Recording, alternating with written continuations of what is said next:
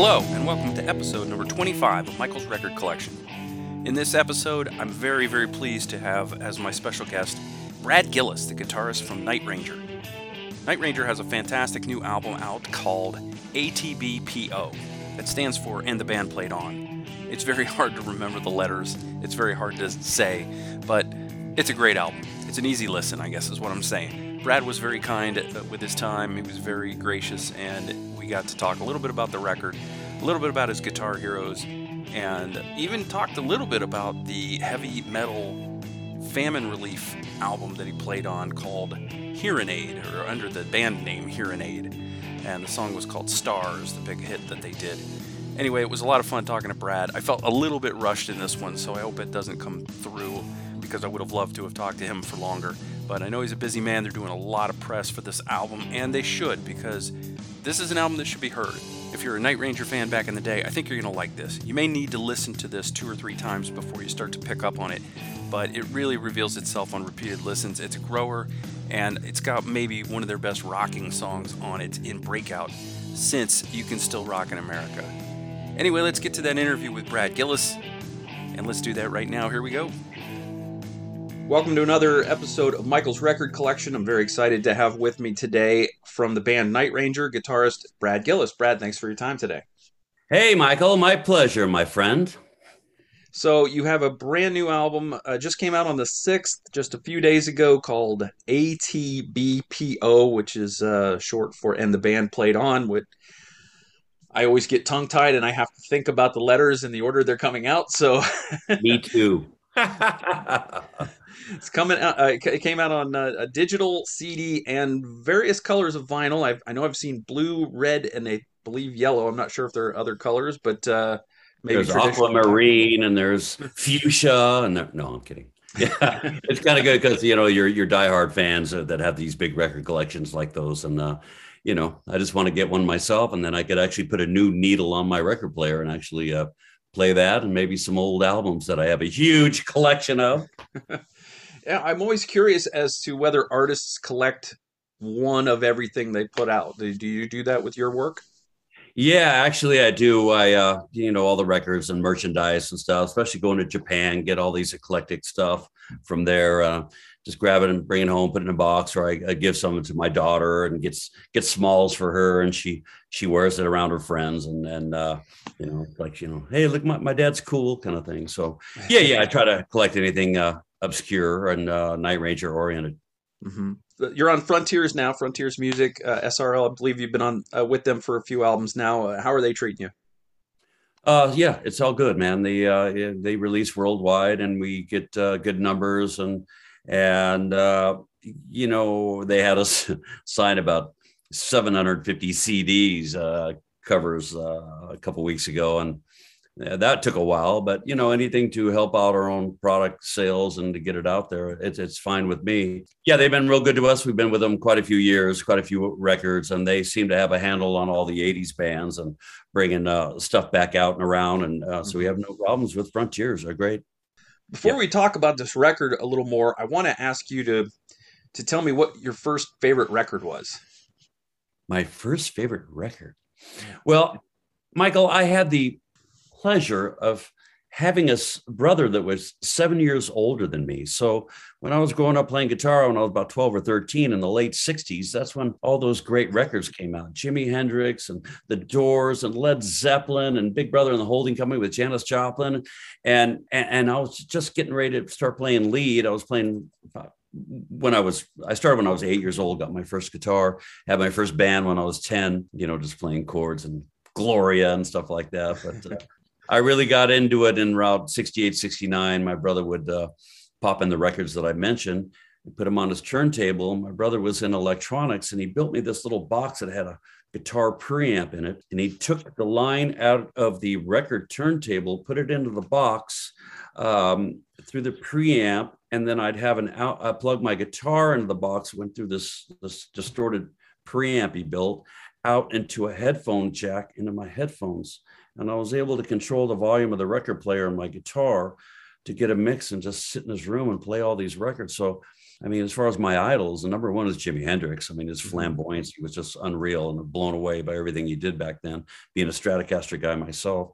And then, of course, Led Zeppelin came out, Jimmy Page, just, king of melodies and the two note chordal arrangements and all their songs. And then Jeff Beck, less is more, tasty. So those are the three guys that influenced me the most. And, but just sitting in my brother go out every night and I just sit in his room, especially on the weekends when I didn't have to get up early and go to school, just sit and just play these records and start to learn how to play lead. I learned everything by ear. And my brother being 7 years older, he had a buddy who played in a band, and he would come over and give me some tips on what I'm doing and kind of, egg me along, say, yeah, do this, do that. But he told me when I was about 10 years old, my brother's friend came over and said, Brad, why are you, taking lessons learning Mary Had a Little Lamb when you could just be listening to the radio, kind of pick up stuff by ear. And once you figure out what that one chord is and, how it moves around, usually all the songs back then were kind of 1-4-5s, E, A, B kind of thing or whatever, or close facsimile thereof. I was able to pick up by ear, and which enabled me to learn songs in club bands when I was in high school and getting out of high school, starting to play clubs and just learn everything by ear. But it's been quite a journey. And then as far as Night Ranger, with the new record out, it's great. And we got our 40-year anniversary next year. Oh boy. Now, you took part in one of the, I think, maybe the most underrated of the various 80s famine relief projects with Hearing Aid. What was that Yes. like for you?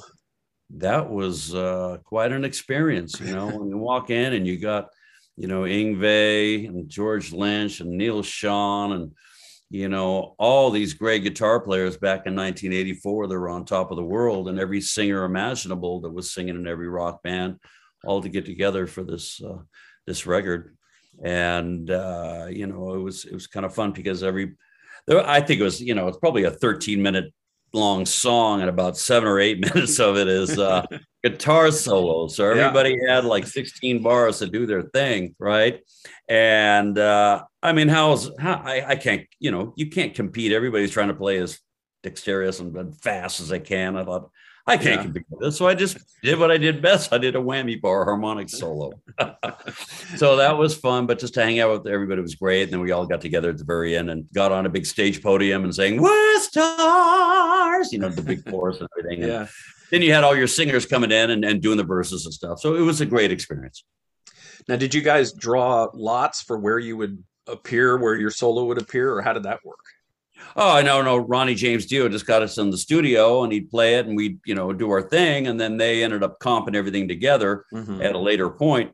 But, it was great because everybody was kind of egging everybody on, in a positive way to bring the best out of them.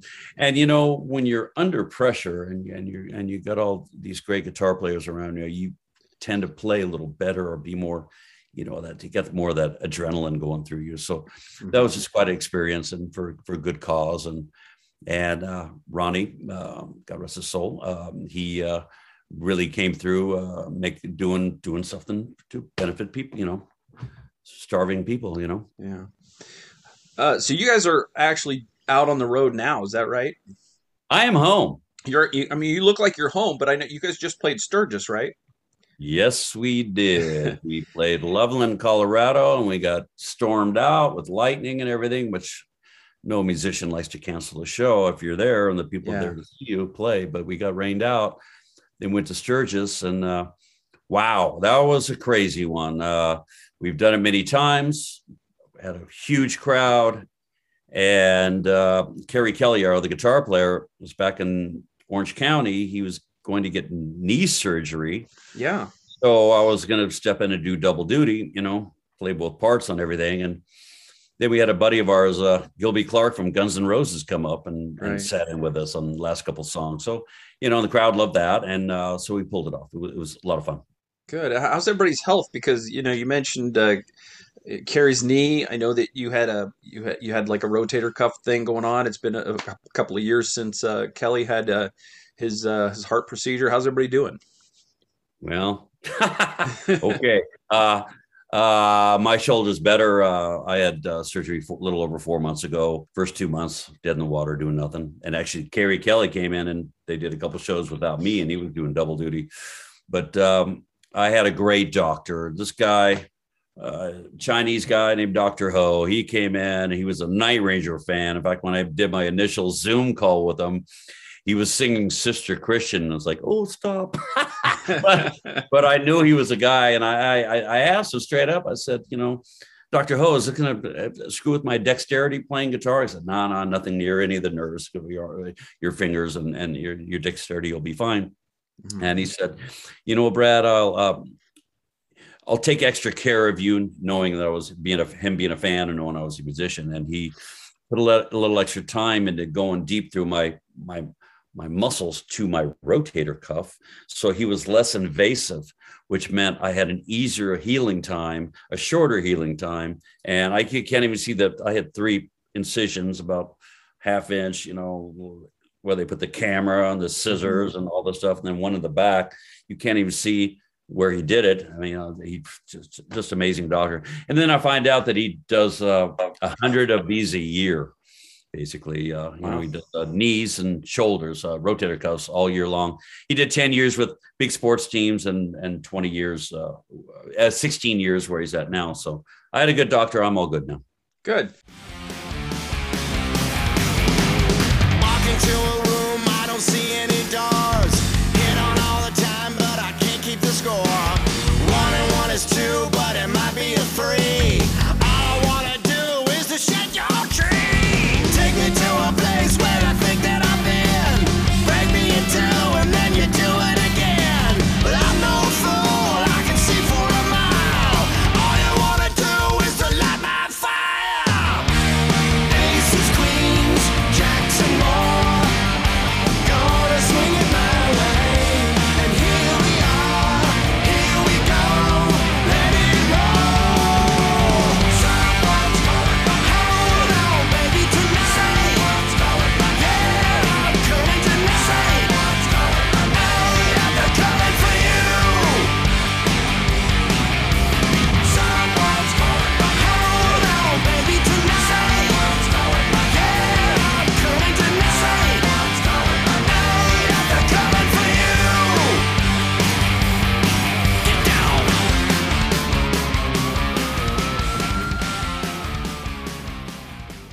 Obviously, you must know that there have been a lot of recent cancellations of tours and shows with COVID resurging. Have you had internal discussions about how you guys are going to handle that? Yeah, well, we're all vaccinated and we're all careful. We all wear masks. And in fact, our show at Sturgis, it was a prerequisite that everybody wears masks backstage, which I thought was good. When we travel in the planes, of course, you have to wear a mask on a plane. And then when we travel from our cars, getting from the hotel to the gigs, everybody's wearing masks inside the transportation vehicles. So we're doing our part to stay away from it. Now, the audience, that's a different story, man. Especially Sturgis, a little loose there. And with all this resurgence going on, we're possibly anticipating things being shut down again. And if it does, it's what it is, and we'll just deal with it. Yeah. Now, the shutdown last year actually led to this new album. You guys were at home and you ended up on a couple Zoom calls, getting together and writing some parts. And tell me a little bit about how you guys came up with ATBPO. Basically, and the band played on. That's pretty much how that title came about. Is everybody down and out. We played on and did a record. So basically, we could not get together. And this started, I think, last September-ish, starting the record. So we knew we were going to be down and out for a while. So we thought, hey, let's do this record. So it started out with initial calls from Jack Kelly and I doing Zoom. We all had ideas, started flushing them out on Zoom.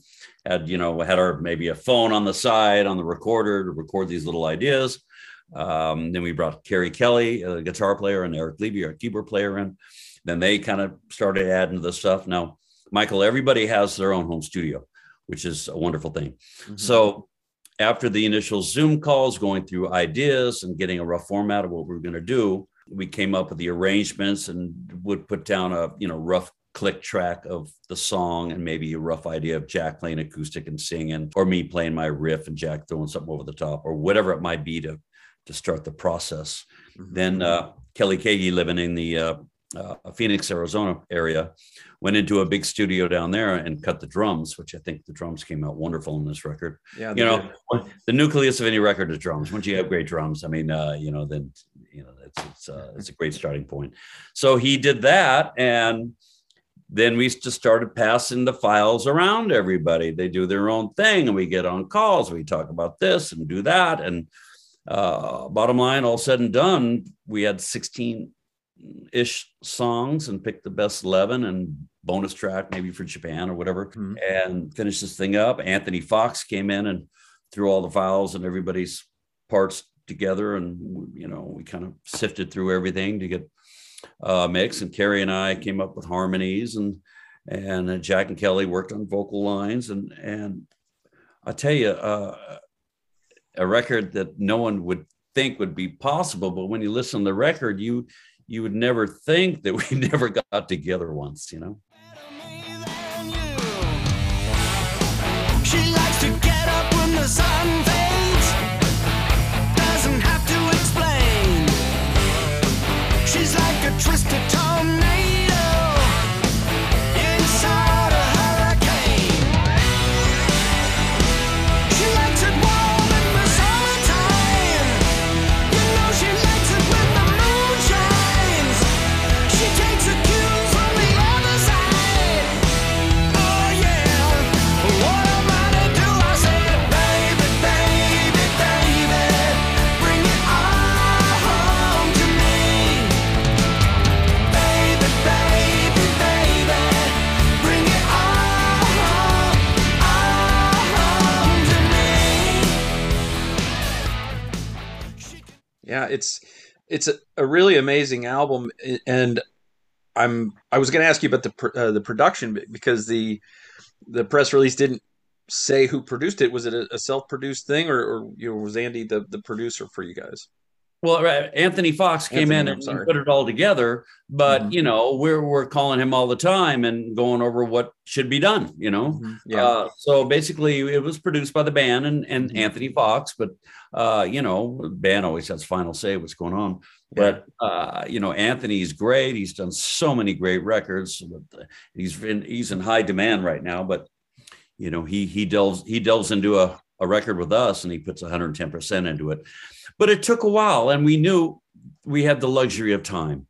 Mm-hmm. And having the luxury of time, doing a record, pulling off the best songs, and just, instead of, back in the day, Michael, you go in the studio, for $1,500, $2,000 a day, you're doing a record, and, all right, you got a half hour to do your solo, come up with it, do it, play it, think about it, fix it, do it again or whatever. We had the luxury of time to be able to, I could sit at home and know I'm going to be putting a guitar part in this section. And I play something and warm up, you got to warm up. You got to come up with ideas, listen back. And then you just kind of throw something down. And then, and it ends up being kind of late at night and you're done for the day. And then you wake up the next morning and you listen and you go, that's cool, or that ain't cool, or that section is cool, and I could do better here. Then you just kind of redo it and come up with the final product. Okay. So you said you had 16 songs and you whittled them down to the 11 that you ended up with? 16 or 17. I don't know. I can't remember. I know we have some left at one point we may try to finish off, but you always want to get the best songs. You want to get the songs that are, that people most relate to and stick in their head. And that's the whole idea with music. And it's something that when you hear it, it like brings back a great old memory, or reminds you of some girl or whatever, just something that hits the audience, the listener's nerves, and in a good way. So we took our time. She likes to sing along to a country song. If I knew that then I would have said, come on, oh yeah. It doesn't matter 'cause I'm lost in love again. You make it hard to make it easy. So hard to make it easy. It's so hard to make it easy. It's so hard to make it easy. Oh yeah.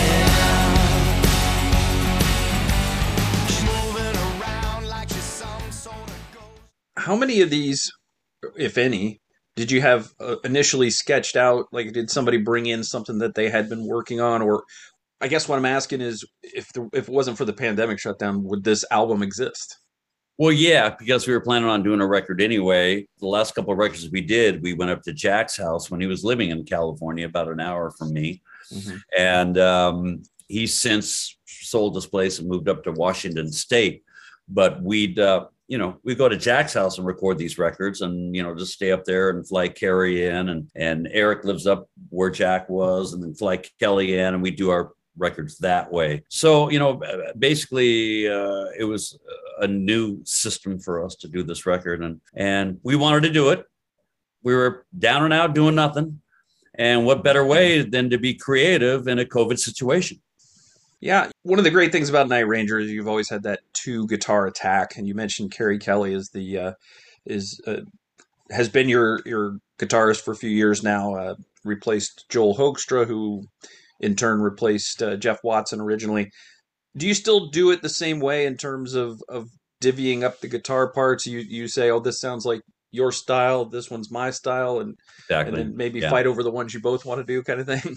Yeah, this has been going on for 40 years since the inception of the band. I mean, back in the day, Watson and I, we'd figure out, what song fits our style the best. And, and also with Jack and Kelly, whose ever vocal fit the song the best.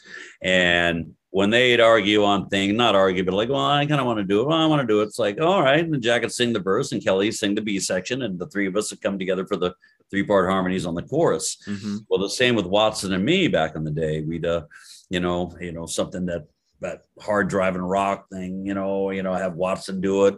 I knew Sister Christian would fit my style the best. And so I did that. But then, Jeff went in and did the ballad Goodbye. He did that solo. And, when Jeff and I used to argue about who's playing what, Jack would come in and go, come on, guys, just do a harmony solo. Like, okay. So we do that. But basically we just kind of did whatever fit the song the best, Yeah.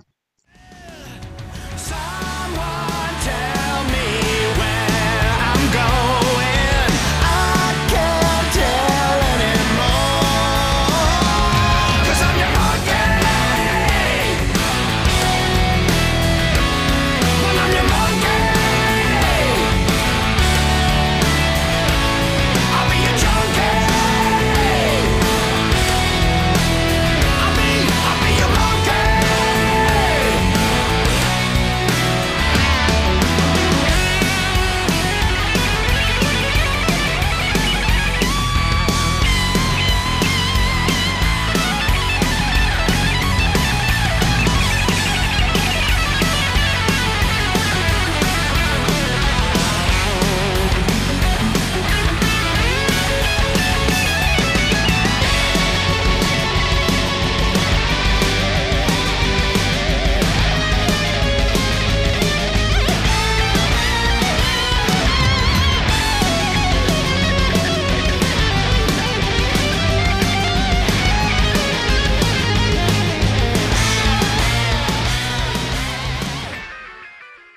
So, what kind of gear did you use on this record? Can't Afford a Hero is that nice little ballad. I dug deep into my guitar and amp collection and pulled out a 57 Strat, going through a black-faced 1965 deluxe reverb Fender amp, and got that classic tone that so many records were done with throughout the decades. And so that's what I did for Hero. When you can't afford a hero, you can try your luck with me. When you can't afford a hero, just close your eyes and let it be. 'Cause the hero could be me.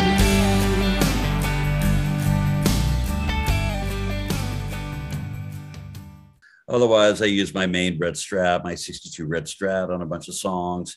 I went through, Marshall's high watts, and then also through the box. You go through your computer. There's guitar rig that has great sounds. Kind of a mishmash of different amps and such. But as far as guitars, I mean, I got this gold sparkle Gibson 3 pickup SG that I used on a couple rhythm parts. I had the luxury of doing whatever I want, which was fun. Yeah. And but you try not to get too out there on sounds. You sort of kept it mainly in the rock vein, and yeah. But for Hero, using that 57 Strat through that Fender amp was awesome, and I got that tone. Mm-hmm. So for people that are maybe not familiar, the core of the band is still yourself, Brad Gillis on guitars, Kelly Kagi on drums and vocals, Jack Blades on bass and vocals. You have a new keyboard player, or he's been around since I think 2011. Eric Levy is your keyboard player who replaced Fitz, and Kerry Kelly on guitars that we mentioned. You guys did, I think, a great job with the guitar work on this album, and there are a lot of places where I'm not sure if it's somebody using an effect to double the sound or if it's you guys playing harmonies. Can you tell me a little bit about how you guys played on this?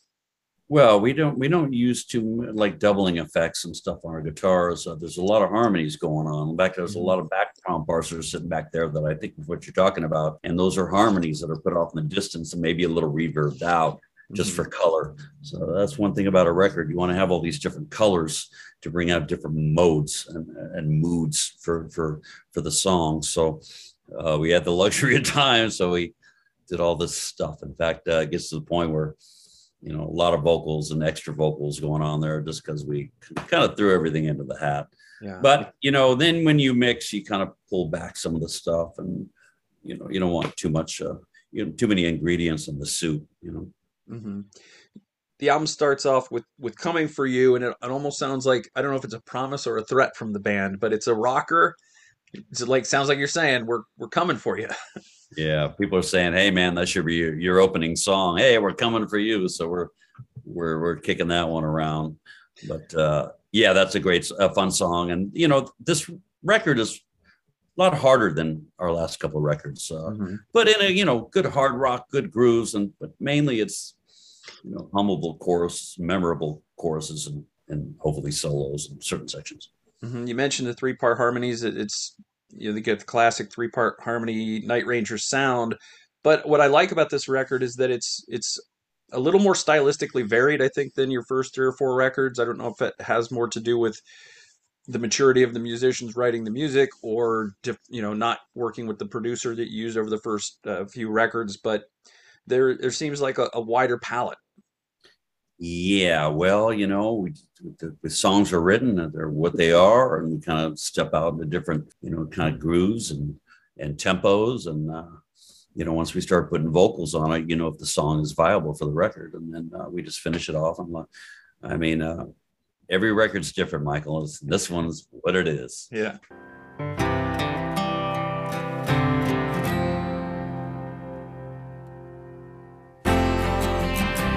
When you're lonely and you need a friend, I'm the one comes running to you. When your heart aches and it sure feels like the end, well, you can count on me to get you on your feet again.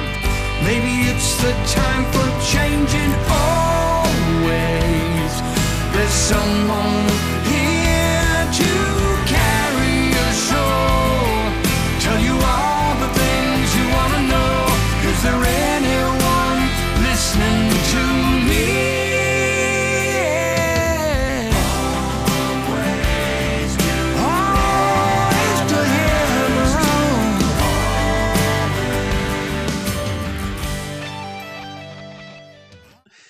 Breakout was the first single, and it's a balls out rocker. I think it's maybe your best rocker since, not to diminish what you've done since then, but you can still rock in America. This is maybe the best rocker since then, and it looks like you guys are having a ball doing it. When you did the video, I get a little concerned.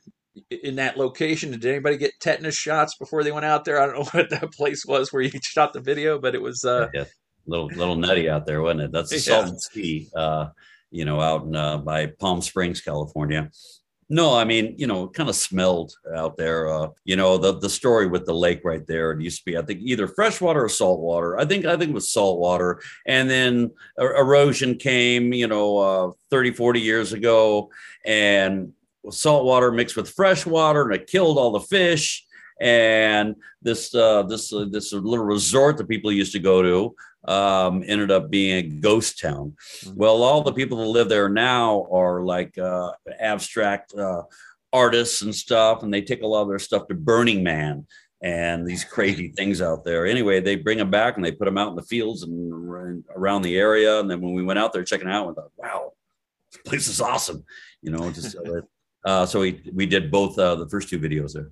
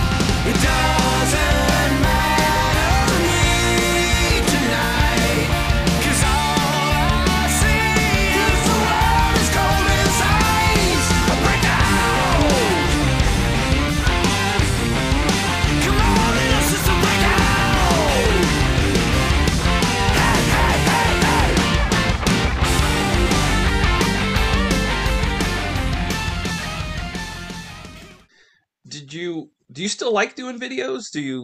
Is it just kind of like an occupational hazard to you, or how do you feel? No, about we like doing anything and everything. The thing is, back in the day doing videos, it would take us 2 days for one video and cost us $100,000. It was kind of a joke if you think about it. You got all these big, directors going, oh, do this, do that. We just had Brian Isley, a good buddy of mine who does a lot of video stuff. We just had Brian come out and did both videos in one day in 2 separate locations. So we had it all done in probably an 8-hour period. When you said the MTV 40-year anniversary, were you aware of that? I know that MTV was very big part of your success, and I think vice versa. I think bands like Night Ranger were part of the reason that MTV was successful. Sure. I mean, that helped us to break out of the box with Don't Tell Me You Love Me and our first record, Dawn Patrol. MTV just came out with that 24/7 format. They didn't have enough videos to put on it. So when we did our Don't Tell Me You Love Me video, they probably literally played us 20 to 30 times a day, Michael. No problem. Put a face to the band, to the sound. And then when we go on tour, people recognize us because they saw in the video. So and then we probably did a dozen videos overall, and they all were pretty big on MTV. So that was a definite catalyst for us. You have some songs on here, a couple of ballads, but they're a little different than the old style Night Ranger ballads. I feel like they're a little more almost like bluesy, country rockish, more so than like what you had on Sister Christian or Sentimental Street. Yeah, just something a little different, Yeah. That's part of those songs I'm telling you about, things being a little different but if they end up, making the grade, we put them on the record, just for a little diversity. You know what I mean? Do you have a favorite song on this record? Oh, I like Breakout. Breakout's got that, Coldest December. I love Hero, Can't Afford a Hero. There's a lot of them I like, but I haven't really listened to it much because we listened so much back then that I'll sit down and listen to it here real soon, just get back into it. But, when you make a record and going through all the mix and everything, the last thing you want to do is hear it. But it's coming around. But it's great. I'm very proud of the record. I know you guys don't play a lot of new stuff when you play live, but, which tracks are you putting in your live set? We're already doing Breakout, and we're trying to figure out a couple more to do, but we haven't had the luxury of doing a sound check to be able to pull that off. So yeah, Monkey's a good one. Bring It All Home. I mean, there's a lot of great songs on this. And I will tell you that the mark of a good album usually is that it doesn't hit you right away and it grows on you. Kind of, yeah, it grows on repeated listens. I agree. I feel like the first time I listened to that, I was like, okay. And then I listened to it again as I got into a little more and I think it definitely was a grower. I would encourage people that if they're just kind of lukewarm on it the first time, just give it a few more spins and it'll kind of reveal itself, especially those subtle Exactly. guitar parts in the background and those harmonies. Exactly. Before I let you Thanks, go, Michael. you have a new solo record you're working on? Yeah. It's been taking way too much time only because this new Night Ranger record came out and they don't want to stack them on top of each other. So I'm trying to get that done. But yeah, man, I'm staying busy. We'll see what happens with touring. But this new record's kind of fun to have out. We got Japan booked. We got the Kiss Cruise coming up booked. See if that happens. Summerfest coming up in a couple of weeks, another big concert. But we got a lot going on. Well, Brad Gillis, thank you so much for your time. I appreciate it, and good luck with the record. Stay safe, stay healthy, and good luck with the tour. Thank you, Michael. Take care, buddy.